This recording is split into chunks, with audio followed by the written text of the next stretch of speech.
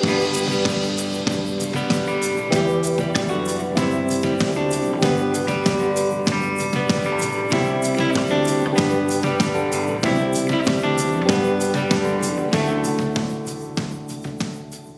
evening, everybody, and welcome to the broadcast. Today is July 27, 2017. This is a continuation from our broadcast on Tuesday night. This is one of my favorite assignments or groups that we run. We actually run these at our intensives. We run these out in the field. And I think it's one of the greatest illustrations about how we can get stuck in a box with somebody else, how we can see them as the problem, as the identified patient. And this is in the same spirit, if those of you who have either read or seen the Broadway musical Wicked, this is to The Wizard of Oz what Wicked was to The Wizard of Oz. The Letters of Juliet is to The Knight in Rusty Armor what Wicked was to The Wizard of Oz. It's looking at it from a different perspective. And so to begin, for those of us when we read The Knight in Rusty Armor, if we hear in that story, if what resonates in our mind is that the knight is somebody else in our life, our child that we sent away to treatment, for example, the identified patient, if you will, our husband, our wife. If the knight for us represents somebody in our family that we love that's struggling, then this is the book for you. This is a book written by my therapist in the early 1990s, and what she did is she looked at it from the perspective of the wife, at least the wife's story. And she talked about it as the idea that the wife who had threatened, really held a boundary with the knight and said, if you don't get rid of your armor, I'm going to kick you out. I'm going to take Christopher, your son, and we're going to leave. This is what her part of the story, what her part of the dynamic and the dance and the family was. So with that, let's get into it. First of all, Dr. Gill explains the metaphor, explains metaphor in general. And she talks about it in terms of the masculine and the feminine side, whether it's the knight in The Knight in Rusty Armor or Juliet in The Letters of Juliet to the Knight in Rusty Armor. And she talks about the issues, the various issues and then the symbolism in each. And for the masculine side, the part of the self that they're seeking is towards light, towards enlightenment. And the feminine side is toward life, toward being a part of life. And the quest for the masculine side is outside, it's adventure. And for the feminine side, it's inside. It's looking inside oneself. The armor for the masculine is control with force. And the armor for the feminine is control with anger and withdrawal. The lessons for the masculine are silence, the inner self. For the masculine, facing fears. And then, of course, for the feminine are moving beyond conformity, moving beyond fitting in, and learning to abandon control or will. And so the stories that we read, and I think where people get mixed up, and I've said this before, I may have said this on the broadcast on Tuesday night, I think where people get confused about Joseph Campbell's model is that the masculine and the feminine don't directly relate or translate into gender, right? There's a masculine and a feminine in all of us. And in Joseph Campbell's idea, gender is just a construct. But the masculine and feminine are parts of the self, parts of the psyche, aspects of the psyche. We talk about in one of my favorite webinars, or podcasts that you may or may not have read, is the identified patient. It's a concept that you learn in graduate school when you're becoming a therapist, when you learn about treating people in programs. Specifically around alcohol, it's introduced very well in that field, alcohol and drugs. The identified patient, because they're the symptomatic one, sometimes referred to as the lightning rod, the one that kind of catches all the family symptomology and then displays the symptom of the family. And what we know as therapists is we go in through the door of the identified patient, but really we treat the entire family. If we can think of the individual as just a part of the entire animal, which is the family, that's just where the symptoms are being displayed, but we can look back and from a family systems perspective, we can see the entire system. We can look at that in our culture. I think a lot of times we look at individuals in our cultures who commit heinous crimes, famously. And if we take a big enough step back, we can see how that's indicative of a problem in our culture where somebody's getting lost. I think people are afraid to do that because there's so much energy on accountability There's so much energy on this person has to be culpable and I didn't do it. I, the father, or I, the citizen, I'm not the one who pulled the trigger, drank the drink, whatever it is. But if we have enough ego strength and we look at our participation in the entire process, we're much more likely to create a healing process for everybody involved.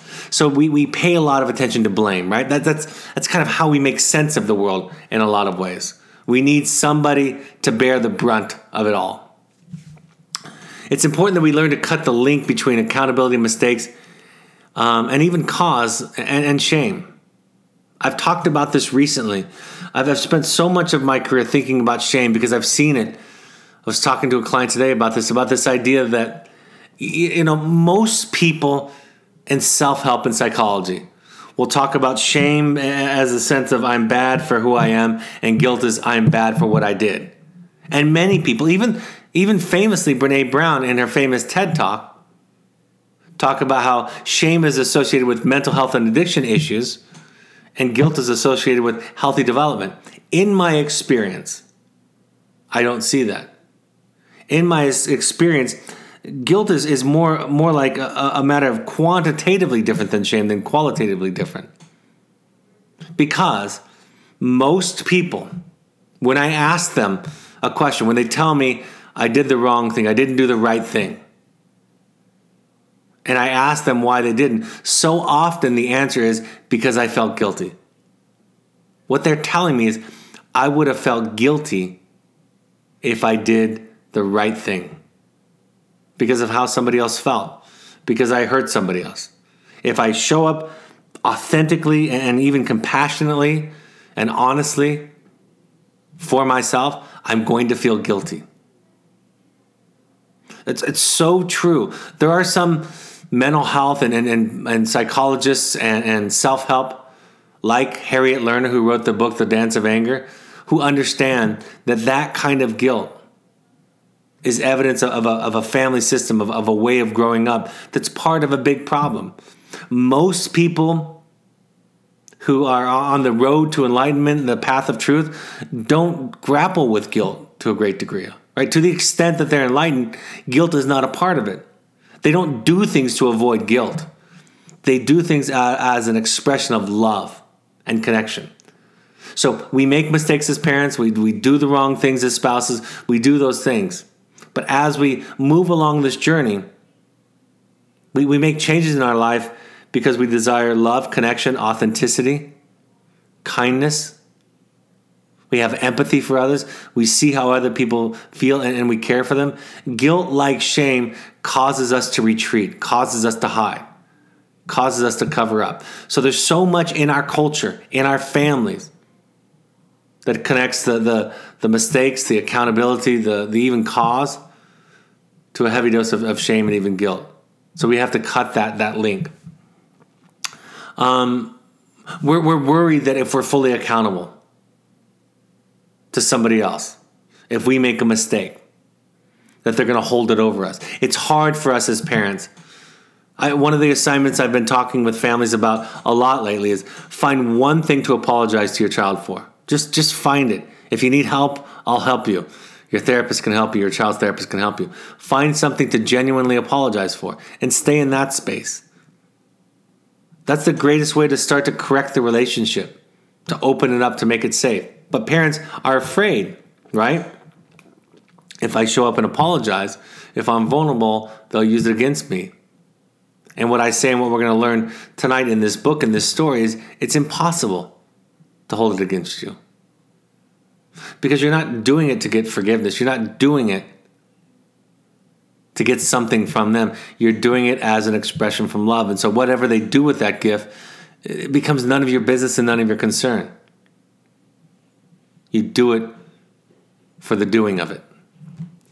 Becoming vulnerable is difficult, right? We so much of what we do that gets us into trouble and hurts others in our life is really out of self-protection. That's why the more that we become enlightened in this process, in the process that we teach and evoke, the less that we actually get angry at people because we know that when people show up in harmful, hurtful, stupid, ridiculous ways, we just see that they're compromised. And why would we be angry at somebody for being compromised? We're more capable of, because we get this confidence, right? This sense of being okay with ourselves, that we show up more and more vulnerable. And it's doesn't even feel like a great risk. It's just the way that it is. And I feel good about myself, so I'm not really taking a risk. I'm just telling the truth. Becoming a student and growing, allowing old things to die and new things to grow or transform in us. Why I like this story, why we use it in our program, is because I can explain all day the psychological mechanism, the psychology of change. I can outline it, I can explain it, but I like a story.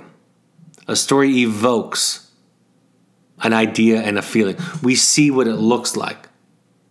There's so much that goes on in our society today that people can't see mental health. They don't know what it looks like. What happens in our program for the children that we have in our program, the participants and their parents, is they start to become aware of what mental health is, what a symptom is. Sometimes we take ourselves too seriously. This goes back to the night in Rusty Armor. I'm going to go through several of the principles, the 4 chapters of this book, and I'm going to share the principles that I found that jumped out to me. And of course, there are a host of them that we don't cover tonight. When the knight climbed off his horse after he met Merlin, he says, I've been looking for you. I've been lost for months. You've been lost all of your life, corrected Merlin. The knight stiffened. I didn't come all this way to be insulted. Perhaps you have always taken the truth to be an insult. We need to learn to look at instruction, correction, coaching without a sense of being criticized or punished. You know, a lot of times parents get in this track of trying to get it right. Right? I don't want to make a mistake. In my way of thinking, the only way you can learn is to just show up, take a risk, make a mistake. And coaching doesn't mean that you're in trouble or that you're bad. It just means that there's something to learn. And so what I had to learn with my own son in the wilderness is I had to learn to tell the truth and to not try to be good. And that gave the therapist, his therapist, an opportunity to coach me and show me what I was missing. It happened this week in a family therapy session of my own, with my own family, where a therapist said something to me and said, can you see, Brad, how that comes across, how that sounds to other people? And I was doing something that I thought came from my heart and was honest.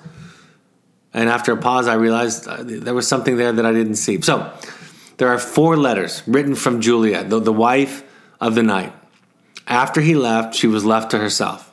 I'm going to take you through these 4, and they kind of illustrate 4 different stages that she goes through. And I'm going to touch on some of the quotes from it and kind of teach you what jumps out to me, share with you my thoughts and feelings about this. In letter 1, each of the letters starts off with a different way of addressing the knight and ends with a different salutation. So I'll talk about those. Dear knight, the letter number 1 starts off as Dear Sir. Ever since you saw fit to leave your son and me so you wouldn't have to take off that ridiculous armor you love so much, I've been trying to pick up the pieces of my life, right? So you can feel the anger, right? I sent you away because I'm angry. That ridiculous armor that you love so much, right? Couldn't see the knight was stuck inside of the armor as much as anything. Saw it as something willful. Saw it as something against her. And judgment, of course. My friends from the neighboring castles were quick to agree with me, and you may be sure you'll probably have a tough time of it when or if you return to these parts. So she's sharing the story. She's letting him know that he stands in judgment, that he's the jerk, he's the bad guy. And then further, and expanding on that, she uses a technique that they talk about in communication theory called recruiting, right? Everybody thinks about you this way. Everybody says this about you. My mother came to stay, she says, but your son only cried and was very cold to her. I must say the apple doesn't fall far from the tree. I tried to comfort him, but he would always test the limits and end up hurting everybody's feelings. Perhaps it is a male trait, right? There's judgment. Everybody thinks this way. This particular aspect, this is a fascinating one to me because it's fascinating to me that Many of us, all of us, I suppose, are wounded by our parents to some degree, some more, some less, right? That's just the product of being the child of a human parent. And we end up sacrificing our children for our parents in many ways. In this example, you have a small child whose father has left him, and he doesn't know why. And the two adults that are left in his life, his mother and now his grandmother comes to visit, and he's supposed to take care of them? Right? His not attending to their needs is his problem? I think this is a fantastic illustration of how absolutely upside down we think about parents and children. It is not a child's job to take care of a parent, but vice versa. But because we grew up believing that about ourselves, right? If my parents were upset, I did something wrong. If my parents were disappointed, it was about me. If my parents were proud, it was about me. So it was my responsibility to make them happy and feel good about me and, by extension, themselves. Further in letter 1, blaming the identified patient for our reactions. After mother left, Sir Geoffrey, our neighbor, whose wife died in childbirth 2 years ago, remember, began to pass the evenings with us. I think he was taking with me. And I confess I began to think of having an affair with him. He thoughtfully bought me bottles and small casks of wine. Once, even when he was leaving, he grabbed me and kissed me. I nearly lost my breath. It had been so long since you and I had made love, but I was confused and pushed him away. Like the rest of you, he went off that night and hasn't been around since. Right? There's not an accountability yet for her. Everything, there's a victimness to her story. Appealing to our culture, to others and what others think and say. I can't decide what to do. My friends tell me to forget you. One of the things I've learned about my journey is that the common culture is not a reliable source for wisdom. Right? I've seen that in my marriage. I've seen that with raising my children. Is that the truth isn't out there all over the place. It's not on TV. It's uncommon. It's rare. My friends tell me to forget you and get on with my life, but I keep remembering the little things about you. Times we shared when we were happy, when life was full and wonderful. I remember bathing with you in that forest pool, how you held me, and how good that I felt. Right? So there's a part of us that in this story, we felt something, and so we question it. Yes, our friends tell me you're just a jerk. Yes, they're telling me I should just leave you. But something in me, something deep inside, I remember what we had once. So I'm willing to question it. And then, of course, there's a distance in her first letter. I hope you are well and we can work this mess out soon, right? I mean, you can feel it dripping in that statement, can't you? You can feel that she's saying, you're still the problem. She uses the word we, but you're still the problem. Letter number 2, some time passes. My dear Knight, she says. It was harder than I imagined being away from Christopher. She went out on her own journey. She went into the woods.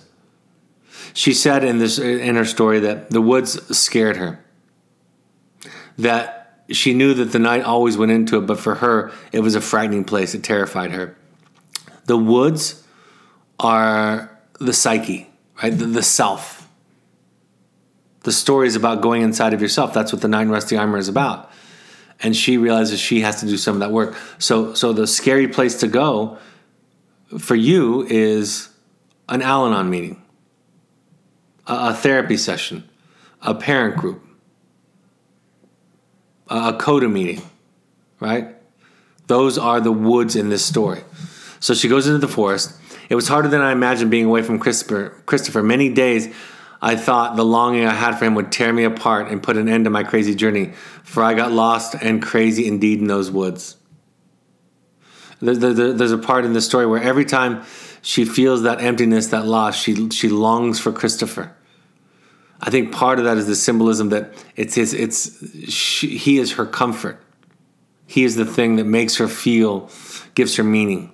So she goes back to that. And in this story, this metaphorical story, this allegory, she's being asked to look and sit with herself and sort it all out. Again, listening to friends. My friends urged me not to go. You remember, the feminine story, the feminine challenge and myths and storytelling is to let go of conforming. They don't like you, her friends said. Anyway, they wanted to plan a summer's feast, and I often wished I'd listened to them. My paths were paths of futility. I got lost no matter where I went. The sounds of the woods scared me, and I doubted I would ever survive.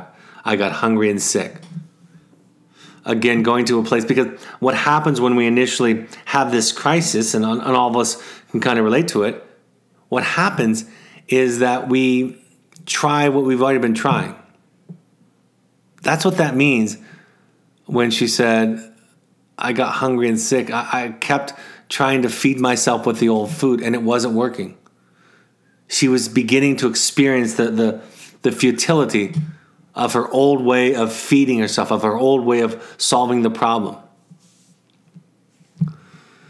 I fell into despair, she goes on to say. I couldn't find my way back, or I would have gone immediately. So many people tell me, after opening the door, that in some ways they wish they could close it again. Put the toothpaste back in the tube, so to speak, but you can't. I remember the moment in graduate school when it happened to me, after I read Alice Miller's book, The Drama of the Gifted Child. And I had this moment partway through the book, and I thought, oh no, this is going to be a journey. That was almost 30 years ago. I couldn't find my way back, or I would have gone immediately. I was lost and terrified. I don't know if you've ever felt this feeling or not, but it was awful. I could not imagine continuing anywhere. My life seemed a long series of failures. A parent just told me this last weekend. Every impulse I had been futile.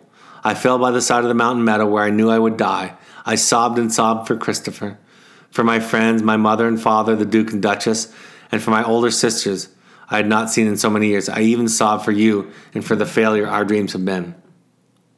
So you feel this despair. This is the precursor to surrender. This is the emotional crisis, the emotional breakdown, when it all becomes too much. And then, of course, like many, many heroes' journeys, that's when the teacher appears. She goes on. I fell by the side of the mountain meadow where I knew I would die. I sobbed and sobbed for Christopher, for my friends and my mother. I even sobbed for the failure our dreams had been. As I was lying there, the strangest thing happened. A woman, I'm still not certain whether she was an apparition, appeared beside me, a strange, safe light around her. The light was white and pale blue. Who are you? I asked, amazed. I am Marith, she replied. Take a drink from my cup. So somebody comes along who has something else to offer her. I am the woman of the woods, she went on to say, and I have come to you in a form that you can comprehend. When I sat down, Marith poured out a glass of crystal water for me and said, you are well aware of the knight's armor. Are you also aware of your own? I think that's one of the most profound questions in our lives. You're well aware of your husband's or your wife's armor. You're well aware of your child's armor. Are you aware of your own? And like all of us, it is so much easier to see somebody else's armor. Her new encounter was confusing and caused her fear. Whatever it was enchanted, and I feared for my life, she said. A dreary death of misery is to be preferred, I thought, to the hands of some diabolical end at the hands of evil spirit. I decided to run away. Actually, I decided this almost every day I was with Marith. Right? That's the story, isn't it? We want to quit. We want to give up. What they're telling us, this new way of thinking, is insane. It doesn't make any sense. It's contrary to everything I've been taught, everything I believed, the way that I know the world works. So we go into the woods to find the other. That's what compels us.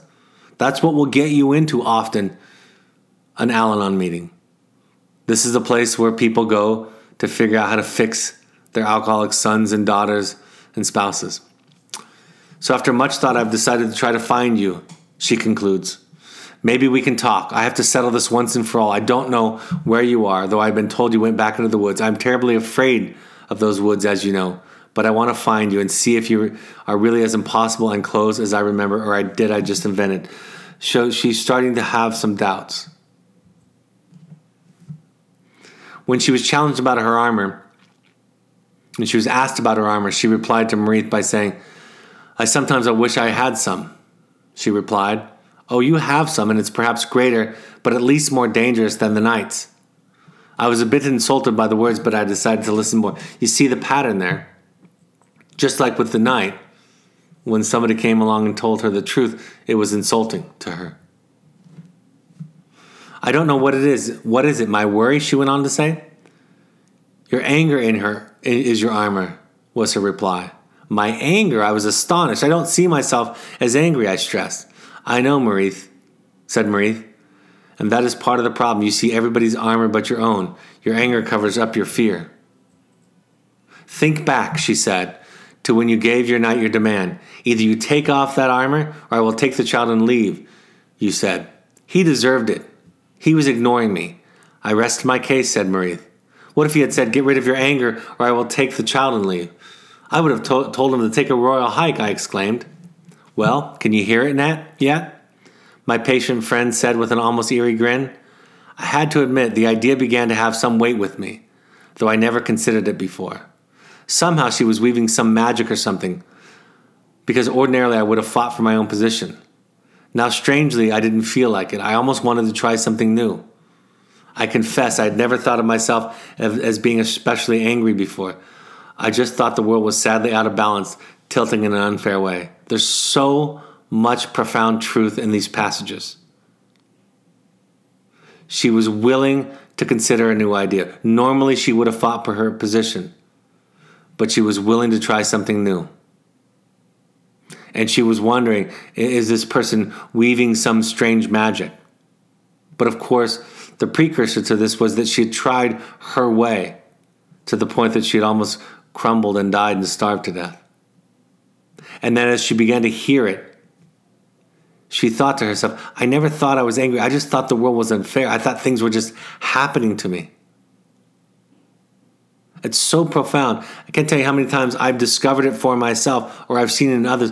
They don't know that they're angry. They don't know they have an angry problem. See, they think the problem is out there. The problem is with my husband, my wife, my child, my community. They don't even consider that they're angry. They just see it as this kind of justifiable response to this unfair situation. The world is sadly out of balance, tilting in an unfair way. So the first thing is to begin to own your anger and own it as your issue. And that's what Marith is trying to help her see. So how do I let go of it? She asks. The first step is to let go of your crusades, your expectations, your endless trying to make your life work, to get rid of your fear, your successes in the social club, and simply sit with yourself alone so your true life can find a way to contact you. My true life? The one you discover within you rather than the one you construct outside by your own efforts. Just sit with myself? Just sit here by the stream. How long will this take? Until the waters are able to give you a true reflection. So this is a metaphor. This stream is a metaphor for can you find yourself? You came into the woods to look for your husband. You came to these webinars, to this program to save your child. But can you find yourself? She talks about how dramatic the transformation was for her. So many people share with me that they can't even recognize, in a way, their old self. She talked about her old life closing. I saw it was true, she realized deep down. Beneath it all, I feared everything, and my old life closed. And she sat. And she sat. Letter 3. She begins, My dearest knight, I'm afraid I've lost you because I tried to force you to join that club to agree with it. I hope I haven't crippled our son. My tears are endless. There's lots of crying, lots of grieving, lots of letting go. I didn't know anything before. I am writing to you through my tears. I've cried so much, I don't know who I am anymore. One thing is sure, I am not who I thought I was when I tried to live by my own efforts, right? This is that idea of the new self, the death of the old self, the old way of thinking. The thing that many of you, some of you are alumni to this program, where you can look back and say, I can't remember thinking that way again, the way that I thought before. I don't know how to talk to my old friends. I don't know how to sit at a dinner party and have the same discussions that I had. There's this saying in analysis, in psychoanalysis, that after you've been in psychoanalysis for 7 years, it's hard to talk to anybody else who hasn't been in psychoanalysis. That's what this is. It's hard after you've been through this process for weeks and months and maybe even years. It's hard to talk to people who haven't been through it. Not only because they can't understand you, that's a big part of it, but you don't know how to even relate to what doesn't matter anymore, because old things don't matter anymore. Things have different meaning. I can remember sharing with friends at a dinner party at one point about a position that I took on an issue in our family. And they came at me with kind of the culture's way of dealing with it. And I remember getting upset and my wife saying, you got upset at our friends last night. And I said, I just for once wanted to just explain that I don't think that way anymore. Somebody who did me some harm, I forgive him instantly because he was compromised. And all that talk about boundaries and punishing him and justice, it didn't matter to me. That wasn't the point anymore. Later in letter number 3, to begin to challenge what you've been told. I even began to feel my mother, poor woman, had been my warden. Yes, she kept me from being myself and forced me again and again to fit in. My school friends and the ladies of the castle each agreed. Ours was a difficult lot, they said. Only by sticking together could we find real support in our alien world.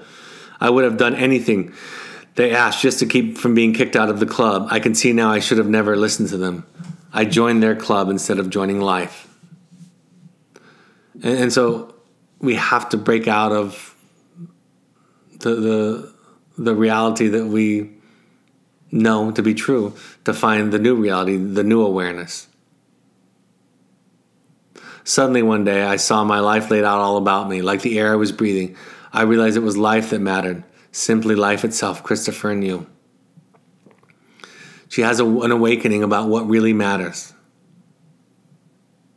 And all that other stuff doesn't matter anymore. Fitting in with the way people think you should live. I always say when I'm talking to people, if somebody tells you, if they start off a sentence with, here's what you should do, you know that the rest of what they have to say is nonsense. It's irrelevant. Because people that are enlightened don't tell people what they should do. They don't speak and tell other people what the truth is. They ask questions, they listen, they understand, they express compassion. They share their own story, their own stuckness, their own foibles. And at times they'll share ways in which they found themselves out of it. And they'll always end it with, this is just my story. I don't know if it'll fit for you. This is my favorite line in the book. Something as a therapist, as a father, I try to reiterate to myself to speak in my mind over and over again several times a week.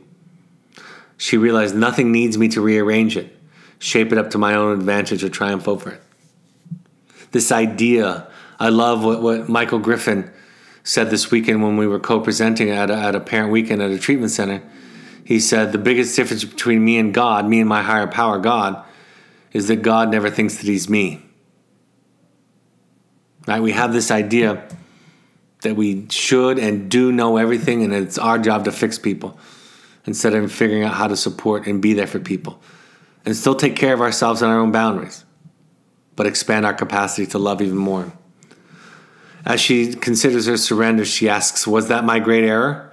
Had I been forever lost in trying to arrange my life, my way, to make it turn out the way I wanted so my own dreams would come true? So I had not seen life had more important things to do than pay attention to my dreams? And weren't my dreams my attempt to be something or somewhere I was not, rather than accepting what or where I was? Then I realized what has happened between us. I saw your armor was in the way, but I did not see my expectations were in the way just the same. My anger at you when you wouldn't do what I wanted left you out as surely as your armor left me out. So she's starting to take back in her piece of it, her responsibility in the dynamic. She goes on, that night I had a dream. I was summoned to the great hall of women. There I was led before a large group of my women, all of whom began shrieking at me for my betrayal of them. They accused me of abandoning my pledge to keep them first. The unthinkable began to occur to me. I would leave them. I sobbed in an uncontrollable attempt to cleanse my whole life. And again, the literalness of it is not the point. She was beginning and willing to leave her old ideas behind. The things that had given her comfort before. To fit in, to not stand out, to not be rejected, and consider new ideas. It was like when the one woman said to me at a Finding You intensive last year, she said, when I realized that one of my fundamental assumptions wasn't true for me anymore, I was terrified and realized that all of my assumptions were up for granted. Were up for grabs. And then she goes on to recognize and have empathy for how she had hurt him. My knight, I have done so poorly with my great love for you. Can you forgive me? I have done poorly with Christopher. At this point, I imagined Maurice's voice saying, I had done poorly with me. And like I said, this kind of accountability asks nothing of the other and needs nothing in return. It abandons the idea that I'm right and you're wrong. I'm more right than you. And it just says, I'm sorry for what I've done. I'm sorry for my part. So find a way to go back to your loved one, the one that you've been angry with, and figure out something sincere that you can apologize for. Right? That's the gift. That's the idea. That's what love looks like. As she's getting filled with love, she has more to give. Had I focused so much on outcomes, I'd ignored the land of feelings, which is complete in and of itself. And I think a lot of us parents pay so much attention to outcomes that we forget that feelings are just in and of themselves important. Letter number 4. She's nearing her full turnaround. I drifted with her through houses of dying children, of poor people racked with pain. I saw eyes grateful for rags and broken things. I saw them pass each other and touch imploring. So she began to feel everything. Her compassion, her empathy increasing. A feeling that I cannot name twisted in my openness, and I realized I must devote my life to save my life. I no longer wanted to succeed or be on top of anything. I did not want applause. She started to recognize her higher purpose and her connection to everybody. And again, there's more grieving. Somehow I can't stop weeping. I am not the wife, the mother, the friend I was before. I have been lifted. I have wept waves of tears for me, for you, for Christopher, and now I am ready to wait for what life wants. I saw what it all meant. The answer is not to want or to need anything, since we are life, my dear knight. What do we really want or need? We cannot live because we cannot get beyond our wants and needs. That is what love is trying to teach us. We hear so little. I saw my anger had been in the way of my letting go. It is truly armor, my knight. It kept me too closed in. For the first time in my life, I felt free, and I realized how lucky I was that my dreams had not worked. Let me read that one again. For the first time in my life, I felt free and realized how lucky I was that my dreams had not worked. That's the moment for me as a therapist at Evoke Therapy Programs. That's the moment when I hear a parent say that, I know we're there. And I know they're ready to move on. And they're ready to follow that path and where it takes them. This story that you're in with your child, it is painful. It is scary. It's real. And it also is the key to unlock your awareness and understanding to what life really is. That's what your children are unconsciously asking for. Something needs to be different. It's not working for me. This story, mom or dad, that you have me in, this story that life has me in, that my culture has me in, I need to get out of it. And I'm going to do it any way I can. She ends with this quote, My knight, I am quieter. I wish you the trembling of new leaves in summer. I wish you rain. I wish you the laughter of your son. I wish you all my heart, which is my life. Dark blood on the rose, dark tears on the sunrise, dark peace in the stillness, dark stillness in the sunrise, dark sunrise in the dark time and in the great light. she basically now is embracing everything, not just the good, the positive, the successes, the pain, the joy, the sadness, the hurt, the peace, the serenity, all of it. She's willing to embrace all of it. You know, I've just given you some glimpses of some of the wisdom. I hear clients often quote this book who have never read it. I think there's so much that resonates for so many of us. And so I would encourage you to read The Knight in Rusty Armor, follow it up with this, and pause after each. Underline it. When we do it at our Finding You intensives, we read it together as a group. And then at the end of each chapter, I ask the clients, what did you hear and what did you relate to? And see if you can find yourself in the story. I think it's a wonderful model, idea about how and what change looks like. It's difficult to describe, like I say. She said, in the time since I met Marith, so much has changed, I scarcely know my name. I can't believe a viewpoint could have changed so much. So, my invitation, hopefully this is interesting enough for you to take the time to write it. It's a very, very short read. Might take you as much as 30 or 40 minutes to read it. If you read it slowly, maybe if you read it slowly and underline it, it might be an hour long. I'm happy to take any questions on the topic before I go on to non-related questions. We ask all families to go into the forest. And in this version, we ask all families to go to 6 12-step programs while their children are with us. Your child doesn't have to have a drug or an alcohol problem. These are 12-step programs that help people, that have people in their lives that they love, that are practicing self-sabotaging, self-destructive behaviors. You can replace alcohol or drugs with other things. It's all the same kind of relationship. Al-Anon, CODA, Families Anonymous, Nar-Anon, or Alatina are for teenagers. You can also go to NAMI.org to find free resources and classes. Please share in our podcasts. They are free for anybody. The webinars, of course, are for families and for alumni families. But you can also listen to the podcasts on the go. When you're on the train or out of contact, you download them and you can listen to them while you're offline. If you have an iPhone, go to the podcast app and search Evoke Therapy Programs. If you have an Android device, download the SoundCloud app and search Evoke Therapy Programs. All of our webinars are also podcasts. Follow us on Twitter and Instagram. Facebook, you can also find us by searching Evoke Therapy Programs. You can also go to the Second Nature Alumni Foundation on Facebook to belong or contribute or hear about an organization that helps people that can't afford treatment. Of course, look at our blog, my book, The Journey of the Heroic Parent. Thank you for those of you, a couple people made comments. I welcome on Amazon or Barnes & Noble for that matter. I welcome any honest reviews of the book, what you like, what you didn't like, how it helped you. My book is available on Amazon.com or BarnesandNoble.com. You can also buy an audio version through Audible or a CD purchase on Amazon. Right now, it's temporarily out of print on Amazon, so you'd have to get the Kindle version or go to BarnesandNoble.com. And also, you can find all the books recommended by our therapist by going to the Parent Alumni Foundation on as part of the Amazon Smiles program. And you buy the same books that we recommend, and a percentage goes to the charity that help people that can't afford treatment. Upcoming parent support groups: New York, September 13th, Los Angeles, September 24th, and the Bay Area, September 25th.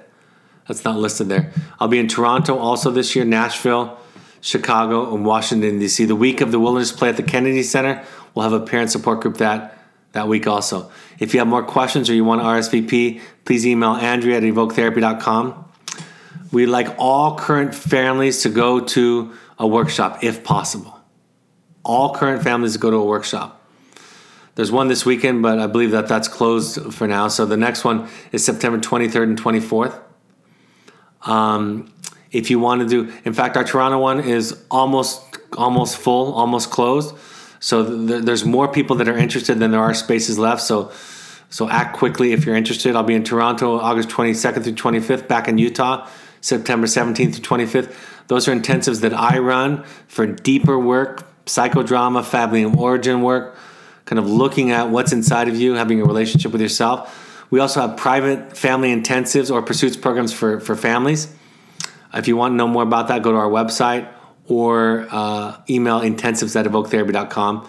Our pursuits trips, there's an international trip that's happening already that's been booked up. It's going to Nepal, so these are trips all around the world and in Utah. Adventure, sober fun, family fun, therapy light. Somebody writes, thank you for covering this topic again. The connections are phenomenal regarding relationships. You're welcome. It's my pleasure. I love this. I love these two books. I don't think these webinars can do them justice. There's some webinars where I review a book and I think, it's a good summary of the book, but it's like the experience of wilderness therapy. You've got to feel it for yourself. So I hope you'll take the time, if you haven't, to buy them and read them. Next comment. Thank you, Brad, for two impeccably timed webinars this week. I'm reminded how far I've come and how much I am learning to enjoy and embrace my ongoing journey. I cannot tell you how happy that makes me to hear.